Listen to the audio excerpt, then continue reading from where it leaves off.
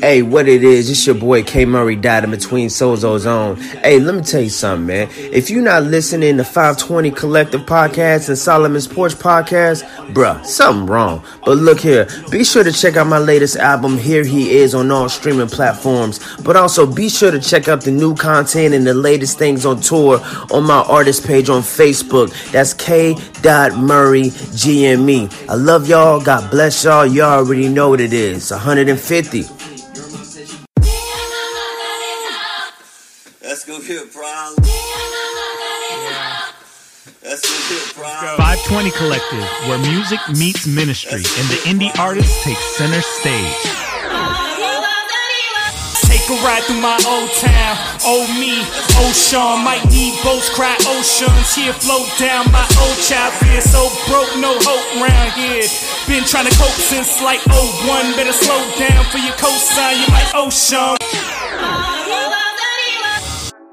What's up? Welcome to this very special episode of 520 Collective Podcast. We are in the field on the Trackstars Podcasting Network.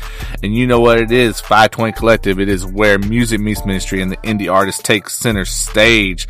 I am Eric Boston, and I'm with my guy, Nate Shelton. What's going on, man? Hey, how's it going? Another podcast coming up in the books.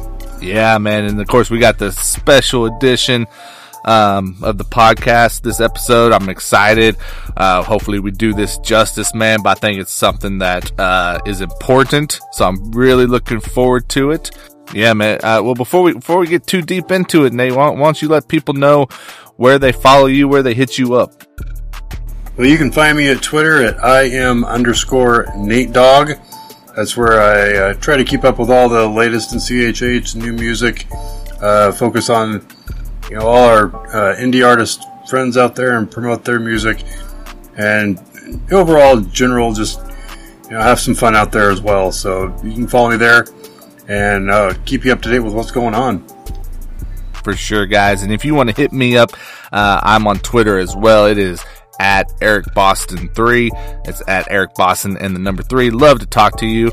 And before we tell you what is so special about this episode, just want to give a couple of shout outs. The podcast has a couple of new partners that we are going to be featured on, and those partners are Throne Connections Bridging Entertainment Network.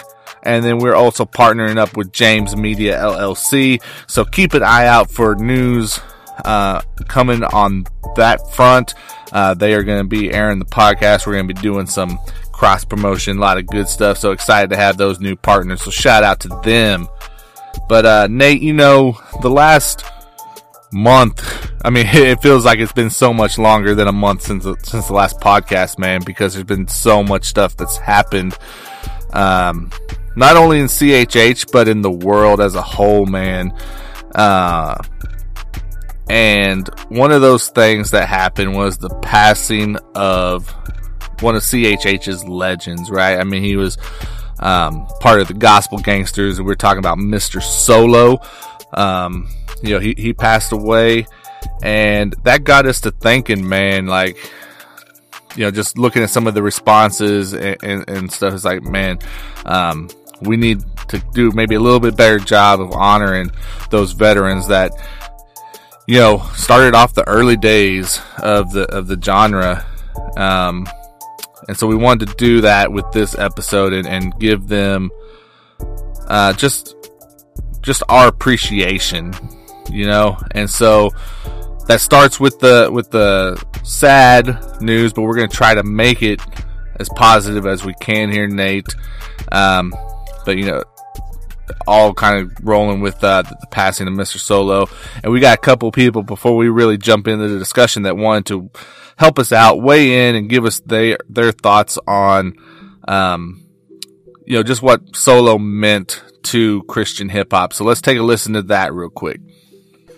Yo, this your man right here, DJ I Rock Jesus. And what I can say about Solo, man, from the Gospel Gangsters, I mean, I didn't know him personally. I met him a couple of times and talked to him. And just by talking to him, he was definitely a humble brother. You feel me? He loved God with all his heart, man. And that brother has some great wisdom to word, share with me about some certain stuff. And, you know, he's definitely going to be missed. He played an incredible role for CHH. And so I know where he's at. A lot of times we say rest in peace, but I'm saying rest in heaven, because that's exactly where my man at. So Solo, brother, definitely missed you, man. And you're going to be missed. You're going to be missed. Definitely going to be missed. But right now, you're right where we want to be. All right. So this I can say about him. He definitely was a humble brother, and he was definitely a great man of God, you know? All right, peace. What's good, everybody? This is DJ Jeremiah, the Track Stars, giving a big shout out to 520 Collective for doing this tribute for the late, great Mr. Solo of the Gospel Gangsters. What can I say about the Gospel Gangsters, man? They're a pioneering group out of LA, man, who decided to leave the gang-banging lifestyle and get saved and serve Christ through hip-hop music. God used them to speak to the streets, man. And they were also an alternative for kids who were into Dr. Dre, Snoop, Dog Pound, and other West Coast acts. I got a little story to tell, man. In the early 2000s, a friend of mine at the time asked me to help them pass out flyers for the Gospel Gangsters because their album, The Exodus, just released and they needed help. I said, sure, no problem, man. And so we downtown Atlanta, because this was the time of Mega Fest, and we're passing out flyers. They were also at a booth, and they were signing autographs, talking to their fans. And also, man, after that event, they helped feed us, and they signed our shirts, because we were wearing shirts with the Exodus on it, man. And it was just a fun time, man. So I appreciate that moment of time that I had a chance to spend with Mr. Solo and Chili Baby. So, man, I really believe Mr. Solo will be truly missed, and I hope us as a community can help his family by giving to his GoFundMe and also buying their albums and streaming their music to help his family out. Thanks again for doing this, 520. This is DJ Jeremiah of the Track Stars, and I'm out. All right. Shout out to DJ Jeremiah and DJ iRock Jesus for giving us their thoughts on Solo and what he meant, you know, to the CHH space and what he did for it. Nate, what, you know, I think you and I were both talking, and we both have some thoughts on Solo and the Gospel Gangsters in general. Why don't you start with just with your side of it, man? Like how did Mr. Solo and the Gospel Gangsters impact you as a fan of CHH? Well, as a fan, the Gospel Gangsters, Mr. Solo, obviously the Gospel Gangsters as a whole, for me, when I discovered them, this was late 90s, and I happened to, you know, be at a bookstore, and, you know, how, you know, you're younger, looking through the music, trying to find that one, you know, hip-hop album that might really catch your eye, and stumbled across them. And back then you could listen to the CDs before you bought them to see if you liked it, at least where I was at. I don't know about you personally. So listened to it, I was like, man, this sounds like a lot of the mainstream stuff out there. And, you know, got it, listened to it. And Gospel Gangsters were the first, and I've heard this from multiple other people too, but the first CHH group that you felt comfortable listening around your friends and that weren't in church or go to church or whatever. They accepted. I know a couple of my friends were like, this is pretty cool. And the content was still, obviously, you know, they're talking about scripture-based stuff, but the way they did it was acceptable for non-church people because they're hearing stuff that is acceptable in the mainstream, but, you know, kind of took them back. You know, I grew up originally when I first discovered CHH and the Christian hip hop. PID was the first real group that I listened to quite a bit. Preachers in Disguise, and of course, you know, for me as a kid growing up, I can't listen to that around with friends because it was so church theologically based, and like, oh, you listen to the Preachers in Disguise, well, that's kind of corny. And so the Gospel Gangsters were the first real group that, you know, was kind of cool to listen to. You could listen to with your friends, and everybody had their ears open to it. Yeah, man. I think you and I both had similar experiences, and you hit on a lot of things. I mean, obviously, we're going to kind of talk about just some of those general experiences with CHH, but before we do that, I'll definitely want to talk about Solo for a minute. For me personally, I mean, I was aware of Gospel Gangsters, but I did not, I wouldn't say I was necessarily a huge fan's not the right word, because I liked and appreciated what they did, because like you said, they sounded like the mainstream. They sounded like the stuff I was listening to at the time, which was the West Coast, the G-Funk, what Death Row and Ice Cube and West Side Connection, those types of artists were doing. So the sound was familiar and I appreciated it. And man, Solo was a good rapper, man. I mean, he was a strong lyricist. His flow was good. I think he could match up with the mainstream, which at that time, that was one of Christian hip hop's biggest hurdles to get over, was being able to match up with what was coming out of the mainstream. And he was able to do that, but as far as me personally, the only album from Gospel Gangsters that I actually had was I Can See Clearly Now.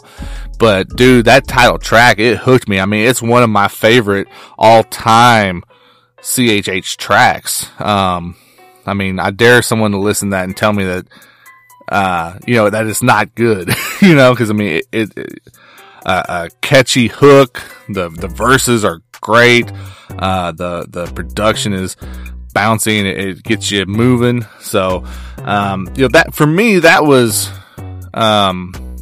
my experience with Mr. Solo and with Gospel Gangsters was that album. And like you said, back then it wasn't you log on to a Spotify and can access, countless CHH artists. It was, you had to get in a car. I know this sounds crazy, but you had to get in an automobile and drive to the Christian bookstore. And then, like you said, they had the island with the little CD players that, and the cheap headphones on there, and they had the demo copies. And for me, it was, I was looking for what caught my eye with cover art, and like, oh, well, this one might be good, so let me go try it out.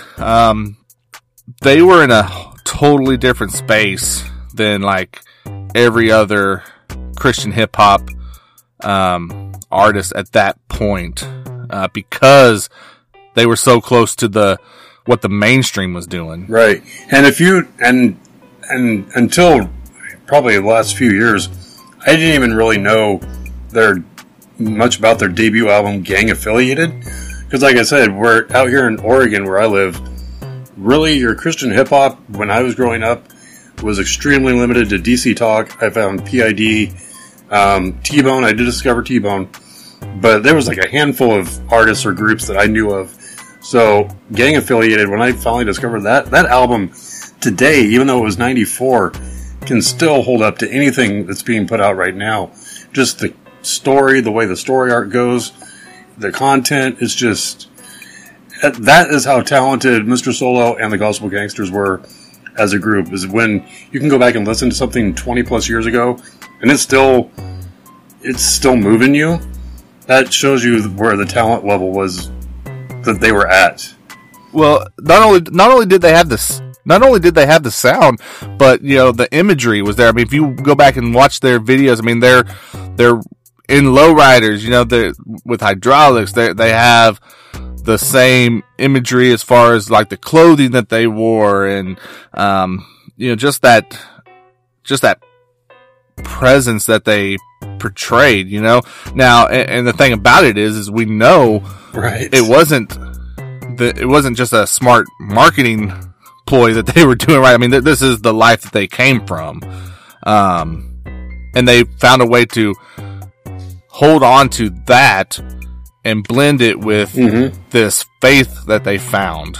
And they were very confident and convicted in sharing that gospel, and doing it with the people that they've always known, I'm grateful that we were able to, find artists like Gospel Gangsters, and then some of the ones that you and I are going to talk about. You've already mentioned some of them. I was the same way. I dabbled with T-Bone. Obviously, my parents, they were okay with DC Talk. There were some of these other ones like Gospel Gangsters that there was some eyebrows raised. We'll say it that way. But man, yeah, did you bring home the Grape Tree Records album? Oh, dude, Grape Tree, man. Because at that time, No Limit was huge. And I was rocking that right. Master P, Ghetto D, and almost everything that No Limit put out. And they're putting out like 10 albums a week, so it was everywhere. Mm-hmm. And then when Grape Tree got going, they had the intent of being that Christian version of No Limit, right? They were putting out a lot of projects. Exactly. They had some of the flashier cover art, so it caught your attention.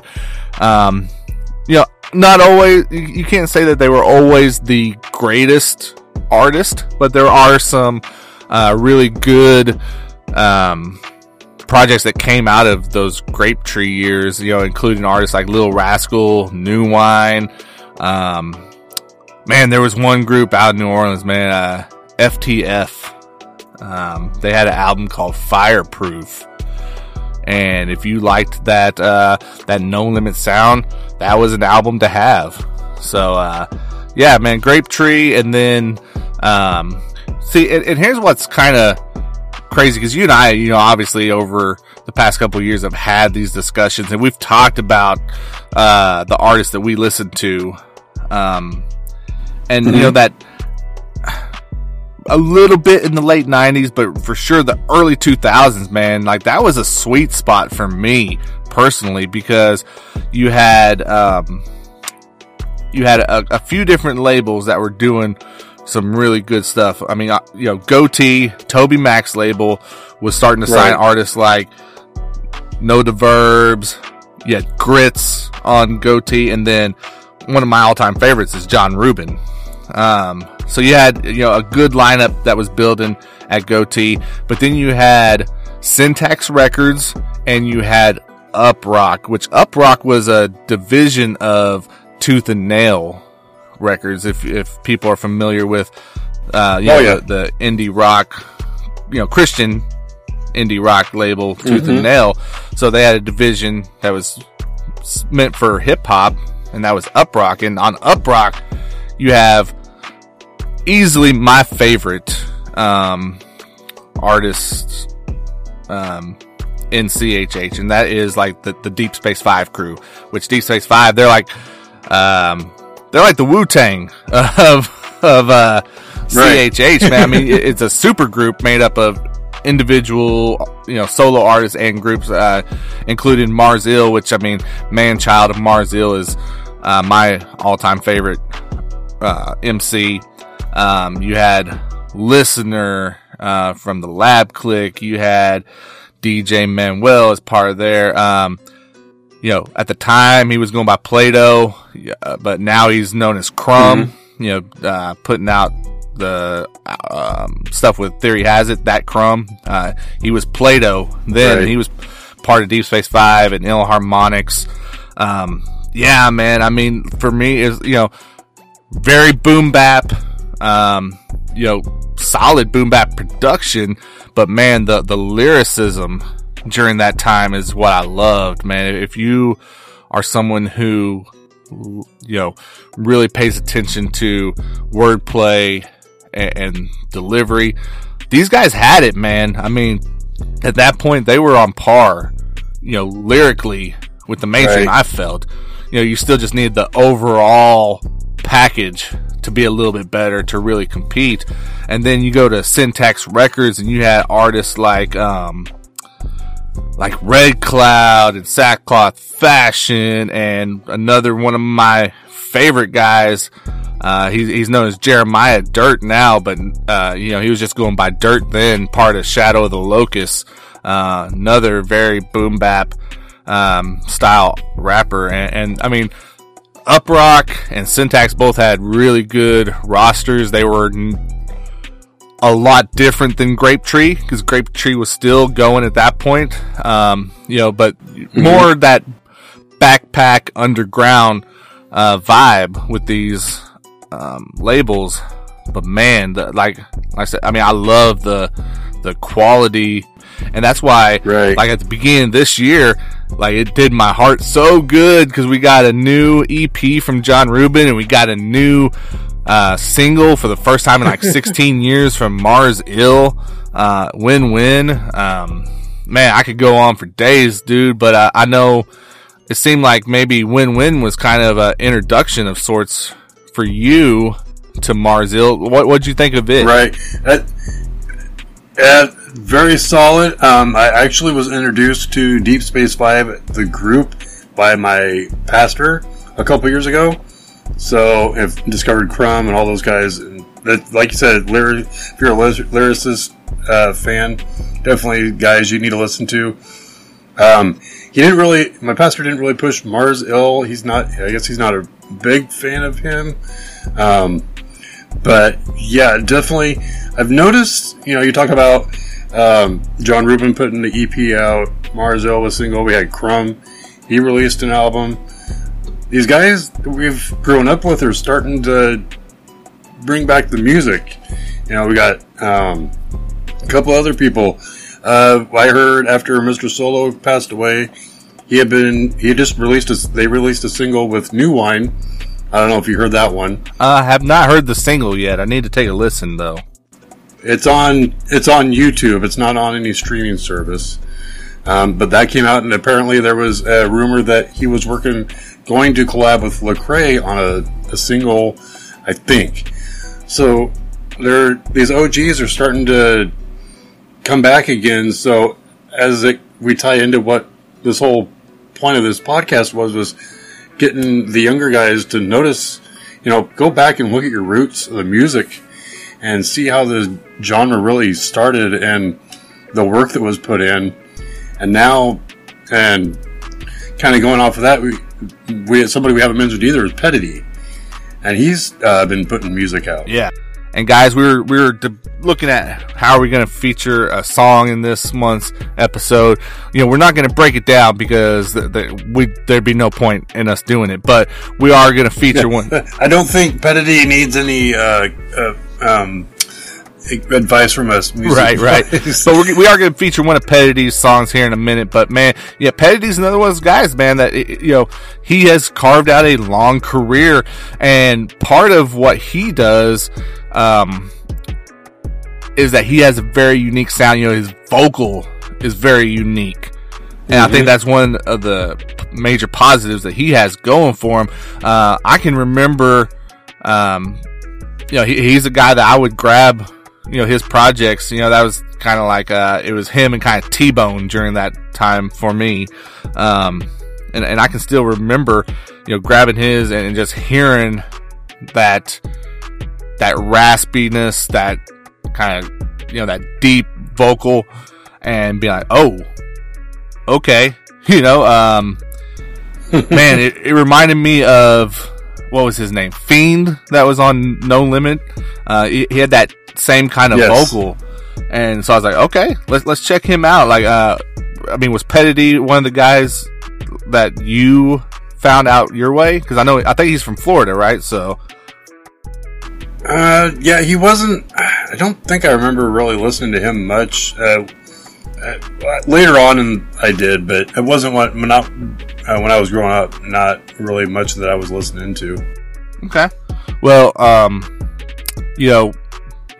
of the reason that I said let's play one of Pettidee's songs, we've been able to get connected with him, and one thing that we've learned if you follow him on social media or anything was that. Literally the week before Mr. Solo passed away, Pettidee and him were messaging back and forth. He put these screenshots up on his Twitter account, and they were talking about, working on music together. So it's disappointing that we did not get to see that happen. I feel like, because Yeah, you hear these stories now about, hey, we were going to work on this, and then this person was going to work with Mr. Solo, and this person is like, man, what people missed out on is just, I mean, obviously the music's still there that he did before, but working with some of these newer artists, collaborating with them would have been a real treat, I think. Yeah, exactly. Especially because they, I think they both have found a way to just evolve their sound and remain relevant. I don't think that Pettidee necessarily gets as much credit as he deserves either by any means, but, if you guys aren't listening to him, go and check him out. I mean, I know he got a little bit of, I think, a bump in just people's awareness of him because he did work with Poetics last year, I believe. But he's a guy that, he's been out here and he's been grinding for years and really built up this CHH space. So, I think people are saying give people their flowers while they're here to appreciate them, right? And I don't want to go necessarily even that far, but I'm just saying we need to appreciate these guys who stuck it out whenever CHH it wasn't easy to be a CHH artist, right? Like, I mean, we talk about how hip hop in general started off as a sub genre in music, right? And it's grown to where it's the biggest genre now. So you'd have to say that, like, back in the 90s, Christian hip hop wasn't even a subgenre. It was more of a niche, right? It was definitely and now it's evolved into a subgenre status, and it's because of what these artists did to push it forward and to help gain that credibility. So, if you guys have not heard Pettidee, we love that we get a chance to feature his song "I'm On It" here on the podcast. And if you stick around after the song, we do have an industry insider interview this month. It is with the plug of CHH, is Erinn Knight. Definitely was exciting to talk to her, so stick around for that interview as well. Nate, you got any final thoughts? I'm just, reminiscing about all this stuff and music that we grew up listening to, the history of CHH as a Christian hip hop. Just, I was really excited to do this, and unfortunately the circumstances were just terrible, losing Mr. Solo, but it's nice to be able to do this and kind of get some recognition for the guys that help pave the way for the artists now. For sure. Like I said, guys, stick around, listen to the Erinn Knight interview. But right now, we're going to play you out of this segment with "I'm On It" by Pettidee. It's time for the 520 podcast song breakdown, sponsored by Show Me Christ Records.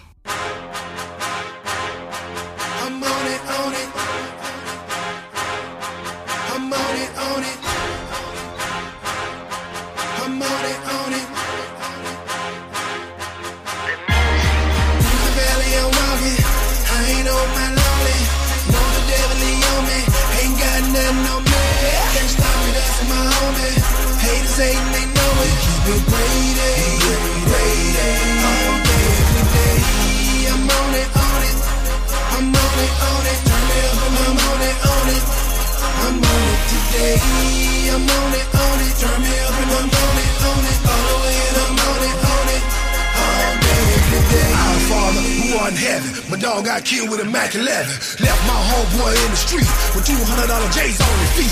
Choppers on deck, let paint the town. That blood red and they laying down, and them bodies cold and won't make a sound. That Ferris wheel go round and round on that homicide. That triple K, them warning shots, I make a body lay under white sheets on that concrete. Get Michael Brown like every day, like every way. They'll do it to us. Broad day, they'll do it to us. Walk away, they'll do it to us. And ain't nothing we can say, we'll do it to us. So when I can't, my father can. Wake my people up, take a stand. Usain Bolt, I'm a running man. Dark D killers and Dr. Clan who won't duck the man who wanna take my crown. Fight for it, it going down. My God, my fault, my hood sound. There's truth in the booth, 200 round. Yo, through the valley I'm walking. I ain't on my lonely. Know the devil he on me. Ain't got nothing on me. Can't stop me, that's my homie. Haters hating, they know it. Keep it greedy. All day, every day. I'm on it. I'm on it. Turn me up and I'm on it. I'm on it today. I'm on it. Turn me up and I'm on it. All the way and I'm on it. All day, every day. Let your homeboy testify. Mama died, I still cry. Big homie died, my auntie died, and I lost my cousin to suicide. All back to back, I'm like, God, please. All these tears I can't see. Chest so heavy I can't breathe. My life, it ain't been all ease. Ain't all grease, ain't all cheese, ain't all grins, ain't all wins. Hold my faith, try not to sin. Paul bearing these coffins.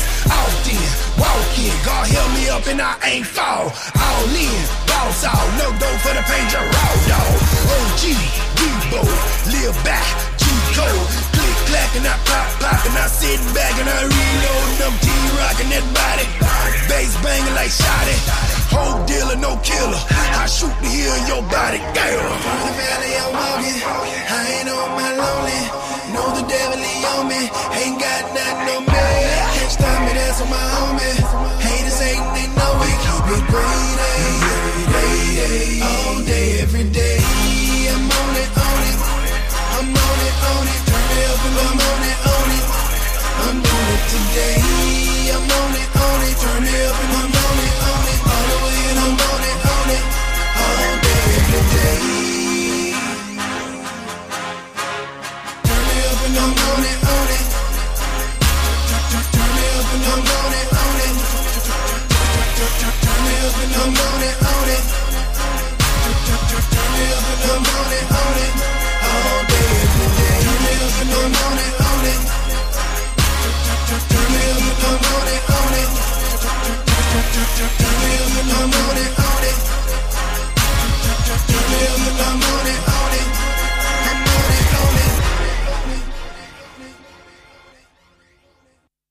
Hey guys, what's up? This is Eric with 520 Collective and the 520 Collective podcast. I want to talk to you about Anchor. If you haven't heard about Anchor, it's the easiest way possible to make a podcast. Let me break it down for you. 1, it's free. That's right, no cost to use Anchor. There's creation tools that allow you to record and edit your podcast right from your phone or computer. Anchor will also distribute your podcast for you. So if you want to get on platforms like Spotify, Apple Podcasts, Google Play, and many, many more, then it's really, really easy, guys. You just set up an Anchor account at anchor.fm. You can also make money from your podcast with no minimum listenership. Again, make money, no minimum listeners. You're not going to find that anywhere else. It's everything you need to make a podcast, and it's all in one place. So go right now and download the free Anchor app or go to anchor.fm to get started. And make sure you let them know you heard it on 520 Collective Podcast.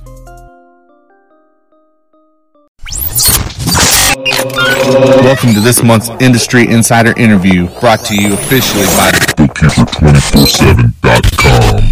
All right, guys, what's up? Shout out to the bookkeeper247.com for sponsoring this Industry Insider interview. As always, make sure you hit up the bookkeeper247.com for great CHH content.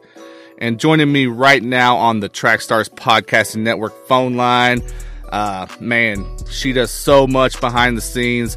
I'm excited to talk to her and just get some of that wisdom. I think, if you ask around, she is the plug that maybe holds this whole thing together. I'm being joined by Erinn Knight. What's going on, ma'am? What's up? That's funny. The plug. Right? The plug. I love that. Well, yep. Well, let's talk about it. How did you become this plug, this go-to person, within Christian hip hop? So I can't honestly say I know for sure. I could tell just like a quick backstory how I got involved, but I used to work in rock music, so I was a rock manager, and I did like a couple of times on the Vans Warped Tour with my band. We started throwing shows in Atlanta. That selling out a lot of events, like tiny events though, like 100 capacity shows, 150 capacity shows. Just like hanging out with my friends, like really loving the music scene in Atlanta. It felt like God was telling me I needed to move to working with it. And I was scared because I had spent 5 years building this thing. I had poured like so much energy, equity, like love, sweat, and tears, including money. And we had started a label, toured overseas, like we had done a lot, but we still really weren't making any money. We were throwing everything back into the band, and so I left from them, worked in film for a little bit here in Atlanta, and then I'd say a couple months into working in the film industry, I found this kid online named Caleb Mitchell. And I wasn't really into hip-hop. Again, I came up in the rock scene. Even though I'm in Atlanta, like, I love OG hip-hop. Like, at that time, it was mostly, like, Outkast, Ludacris, but I was not really into, like, the street rap that was going on in the city. Like I guess it was, like, 2015, 2016, I wasn't really into it. So, Xavier Omar, my favorite R&B singer, he reposted Caleb on SoundCloud, which is my favorite site to still discover music. And it was a song called SOS, and it gave me chills. And so I was like, man, I got to reach out to this kid. Awesome. That's what's up. Well, I know that one thing that I love is being able to follow you on Twitter, because you throw out these little gems that just like hit home for me. So before I dive into maybe asking a little bit about that, tell people, where can they follow you to make sure they're getting the latest from what's going on with you? For sure. I'm at the Erinn Effect on all socials. So that TheErinNNAffecc.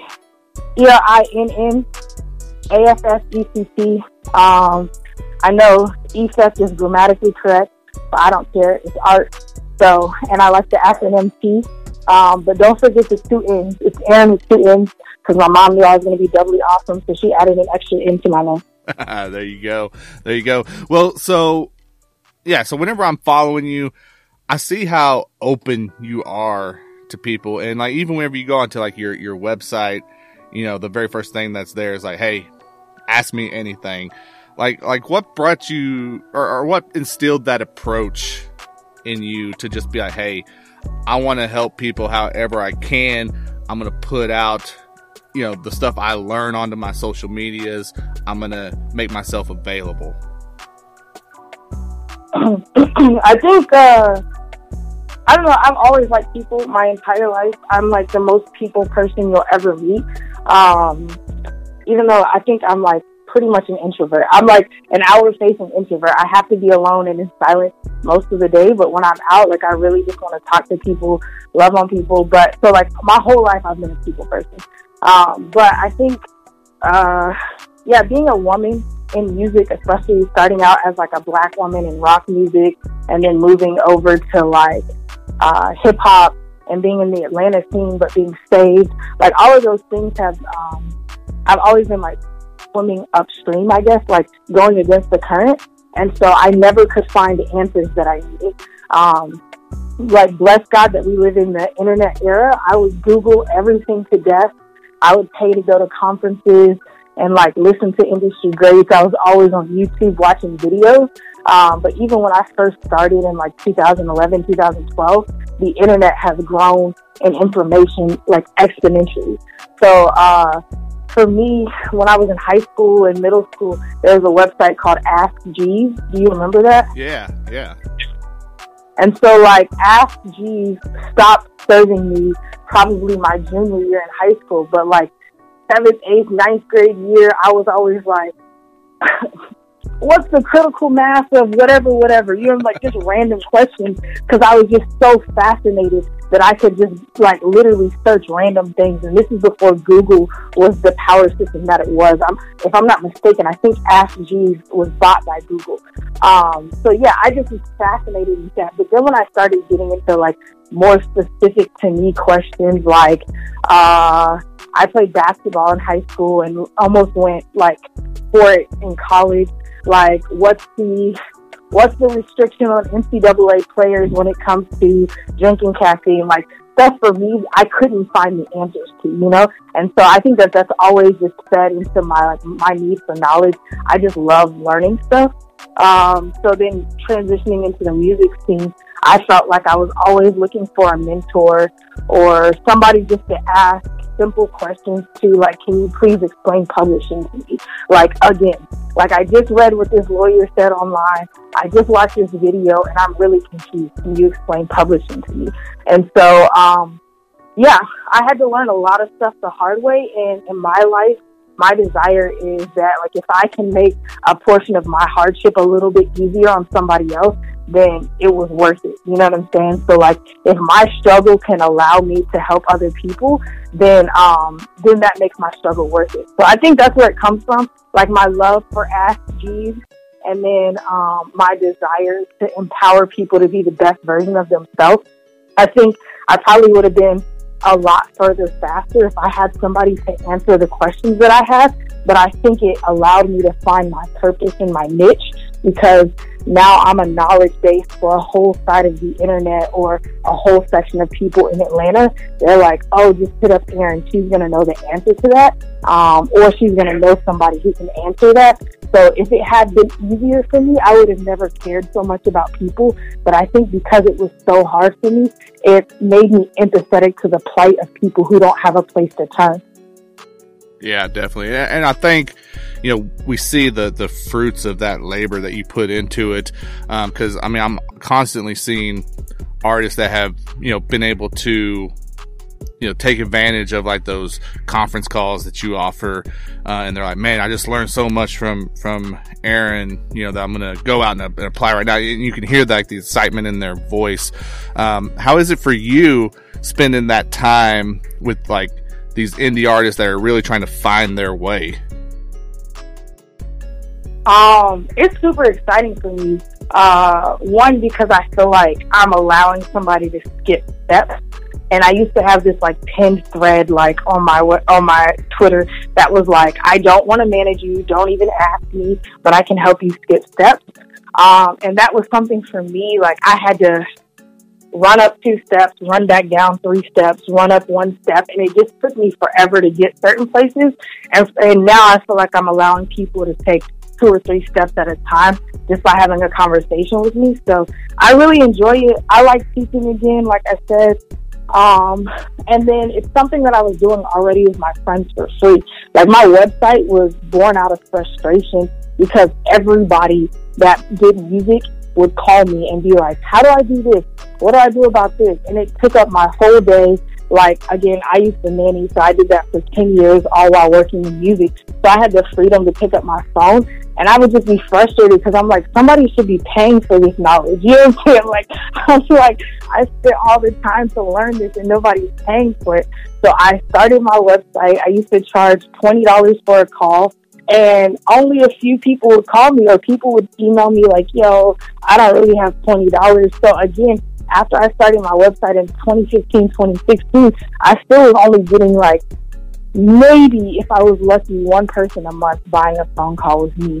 So now my prices are definitely higher, but I have people calling me nonstop because they believe in the value that I bring, only because of who I work with. And not that I've grown that much in the last 2 years, but the amount of artists that have passed through my fingers in the last 3 or 4 years has grown exponentially. So now people are like, okay, even though I don't want to spend this money, some people are like that, I don't want to spend the money, but I think it's worth it. And I tell people when they get on the phone call, I said, either you're going to get off this call and figure out a way to hire me, or you're going to get off the call and be frustrated that you can't. You're not going to get off the call and not feel like you got value. And that's something that I'm so confident in, which is why my prices are set the way that they are, because I just know that I have so much value to bring to people. And so it's exciting for me to share it. And it's exciting that I can finally make money off of it now, because I feel like it's worth monetizing, you know? Like I spent 10 years acquiring this knowledge, and you get it in a 35-minute phone call with me. Yeah, for sure. And once again, guys, I am joined on the Trackstars Podcasting Network phone line by Miss Erinn Knight. You know, you talked about the manager aspect, and I didn't initially have this in mind, but I want to follow up on that. You know, I think I've seen a lot of artists like on Twitter, they'll just randomly like, I need a manager, you know. I think they just hit that point where they're maybe frustrated. And I think one thing about CHH is there's definitely a need for people kind of like behind the scenes in those type of roles. So, you know, not everyone can be an artist, even if we want to, right? What's your advice or your take on, say I'm one of those people that is like, man, maybe I should get into managing, you know, like what would be your advice for them? Yes, if you want to be a manager, please hit me up. We need more managers, please, so I can start pointing people to the right people. Yeah. I would say if you want to be a manager, you have to be a learner, but you have to be super sacrificial, right? So not that in order to be a manager you have to be saved, but I feel like Christ shows us so many managerial aspects, like seriously. And being a parent, if you're a parent, I'm not a parent yet, but I've been a nanny for years, and I see so many similarities. I'm not a nanny anymore, but I was a nanny for a decade. I see so many similarities between my artists and children, and not that they're children, but being an artist manager is a thankless job. You will do all of the work and get none of the reward, and then your artist will still be mad at you that the reward didn't turn out as good as they wanted it to. So, this is not for the faint at heart. I've been working in music for almost 10 years. I think it'll be 10 years in September. So, no, this is not something that, I just started making a full-time living off of it last year. I've always at least had a part-time job. Most of the time, 2 full-time jobs, because I'm fronting a lot of the money because I wanted to empower my artists and I would believe in stuff. So if you're looking to manage somebody this week and then next year y'all are going to be making money, this is definitely not what you want. But if you're a hustler, if you're a learner, if you really like creating something out of nothing, and if you really like loving people well to discover what they're really put here to do, I would say yeah, for sure. Being a manager is amazing. I think even there's so many artists right now who are trying to be artists, like you said, and they really need to be a manager. There's so many producers right now who are only trying to be producers who should be also being managers. If you've been in the scene and you kind of see how it goes, I think there's something, I get hit up by guys all the time. They're like, man, I've been making music for 10 years and I've only got 1,000 streams, but I've tried this, and this, and I'm working really hard on this, and this, and I listen to music and I'm like, it's not that great, but your ideas are phenomenal, or your ideas aren't that great, but I think if you were to partner with somebody, you'd probably be a great manager. But people get offended by that. You know, they're like, no, I'm trying to be an artist. And it's that's dope. That's dope. Even when I first started, I thought I only wanted to be a manager. But then when I started realizing that people were referring to me based off the proximity that I was to an artist, I was like, no, I'm my own person. If this artist wasn't here, I would still be successful. And so I think that's something for me, as I grow, whether I manage somebody or not, people are starting to identify, okay, it is Erinn who's, and also God, but it's Erinn who's bringing these results forward. And it just so happens to be that she's partnering with phenomenal artists, so it's accelerating their growth, But I don't ever personally want to be relegated to an artist, so I feel like artists or managers don't have to be relegated just to that. If you're a producer, you don't have to just be a producer. But yeah, I think a lot of artists should pivot. Pivots are so important for careers. And I think one of the interesting things about being involved in a subgenre like Christian hip hop is that compared to some other, genres where, they're established and you know what it is. And so a rock band can just be concerned about what they're doing. I feel like there's a lot of us that are in CHH that we genuinely want to see, the whole genre grow. And so one thing I always like to ask, and I'd love to get your thoughts on it, being in the position that you're in, is what do you see going on in CHH, and what would you like to see happen in order to keep pushing it forward? Yeah, I think that Christian hip hop is in a really good place. I was never part of the like golden era or anything like that. Like I said, I just got involved in like 3.5 years ago, and I had just heard about it like 4 years ago. So I never got to live in like, you know, a lot of people are like, whatever, this is the golden era. I have heard, you know, like there's a, like, what's the guy, like I've heard Tunnel Rats before. You know what I'm saying? Like, again, like the first project I ever heard from Lecrae was Anomaly, but, so most of my understanding of the genre has been retroactively learning and then just hearing from people, but I think it's in a phenomenal state. I think anybody who's looking down on the genre is probably not listening to it. Like, a lot of the up-and-comers are really just doing some incredible things. Nobody's scared to be them, or most people aren't scared to be themselves right now. So you can have somebody like Curtis Hoppy, who's literally like prophesying in his music, you know what I'm saying? Like, you can have ones like that, and then you can have ones like Cannon, who are talking about like the street life that he lived, like about his cousins getting shot, you know what I'm saying? Still talking about like people that he knows dealing with drug issues. So it's like, for those two people to be able to coexist, and not just coexist, but tour together, I think stuff like that just shows like how dope the scene is. And then you have somebody like RG and like Tommy Royale, who are doing Latin music in the scene and like unapologetic, but still talking about like their relationship with girls. RG talking about like his family story and his father getting deported, you know what I'm saying? Like, I think, and then even on the fringes of the scene, people who are just kind of dipping in and out, somebody like Caleb, you know, like getting signed to Def Jam, and then like just talking about like really like tough stuff, especially in this new music that he has coming out. So I think that the scene is in such a good place. And then you have people like Erinn Cole, who can do like R&B, and then he's doing worship music and then still rapping. So I think people are just as creative as ever. So I think it's in a very cool place.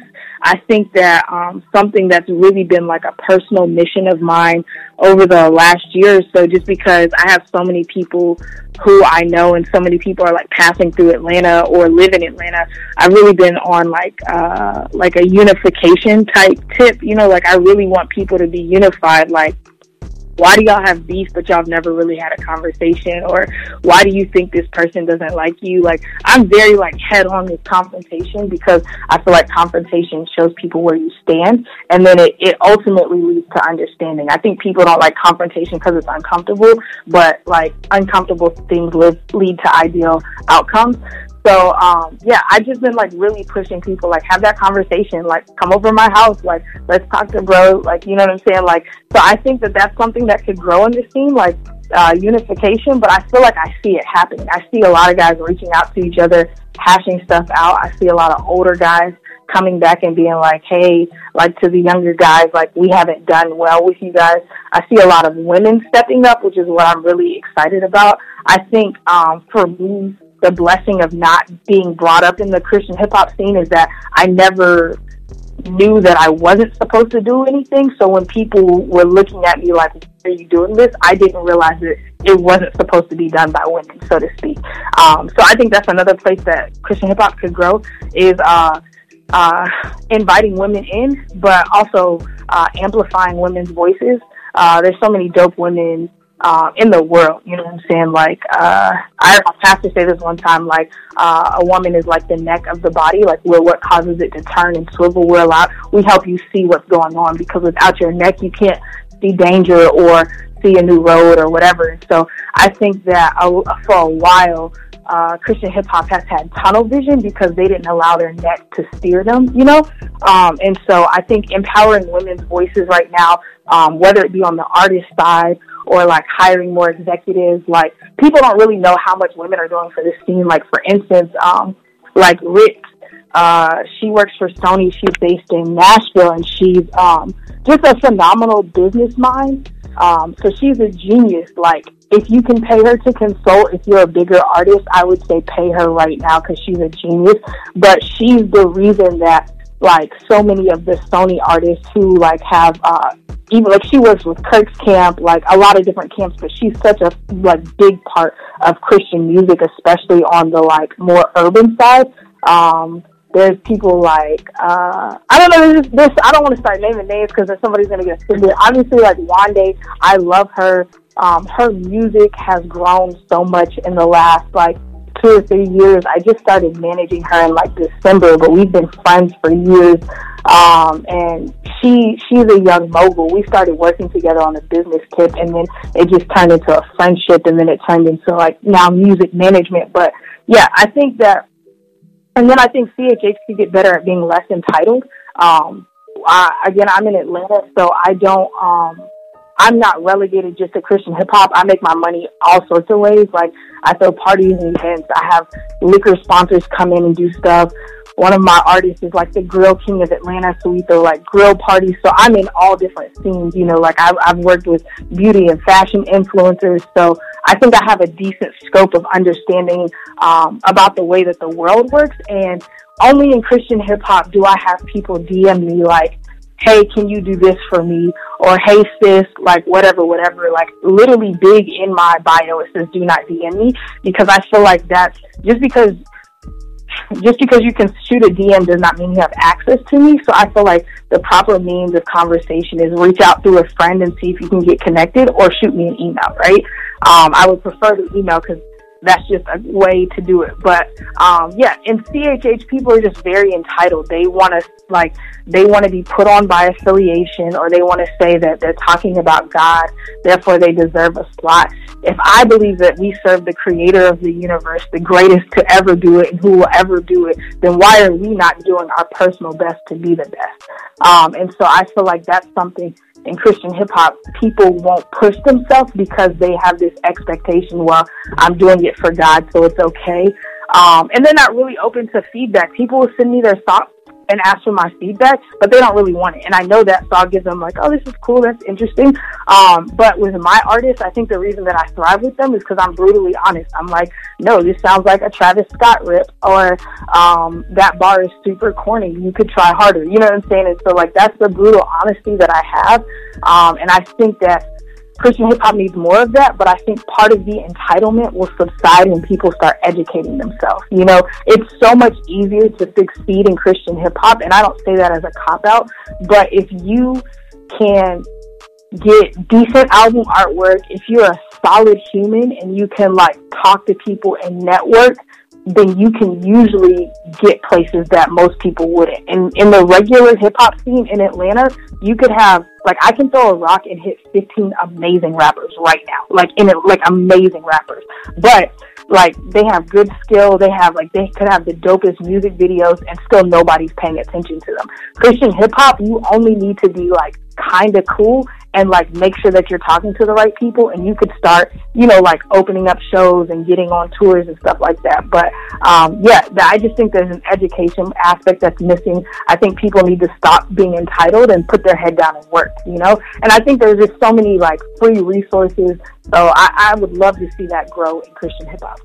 Yeah, for sure. And I think one thing that you're that I'm kind of hearing out of what you're saying is also like something that I'm really big on is I feel like there's this level of accountability within CHH that needs to go up, both in people that's willing to hold other people accountable in the right way, and then on the other side of it, being willing to accept that accountability at the same time. So definitely, for sure. Definitely stuff that's important, and I hope to see. So I know you mentioned the social medias. What about the website? So my website, I guess I should plug that, right? My website is managemeco.com. So manage me is what everybody always asks me to do. So I just named my website that. So it's managemeco.com. And you can find me there, or you can look at my social media and it'll be in my bio. That's what's up, guys. Go and hit the site up. It is a valuable tool. It's awesome that it's available, so support it. I mean, nothing else, support it. Man, Erinn, we appreciate you so much jumping on and just, you know, taking the time to give us these, you know, just this knowledge and these pearls of wisdom. Hopefully people can take it and apply it. You know, I'd love to maybe, you know, get you back on the podcast down the road as well. For sure. I won't rant as long. No, you're good. I love it. So I've been by myself a lot. I'm ranting. No, it's awesome. It's awesome. Well, we appreciate you. We are thankful for your time. Guys, make sure you go follow the social media accounts, hit up the website, all that great stuff. And, just really support what Erinn and the team are doing, for artists, for the culture, all the above. So this is the Industry Insider interview here on the 520 Collective podcast, and we will see you guys on the next pod.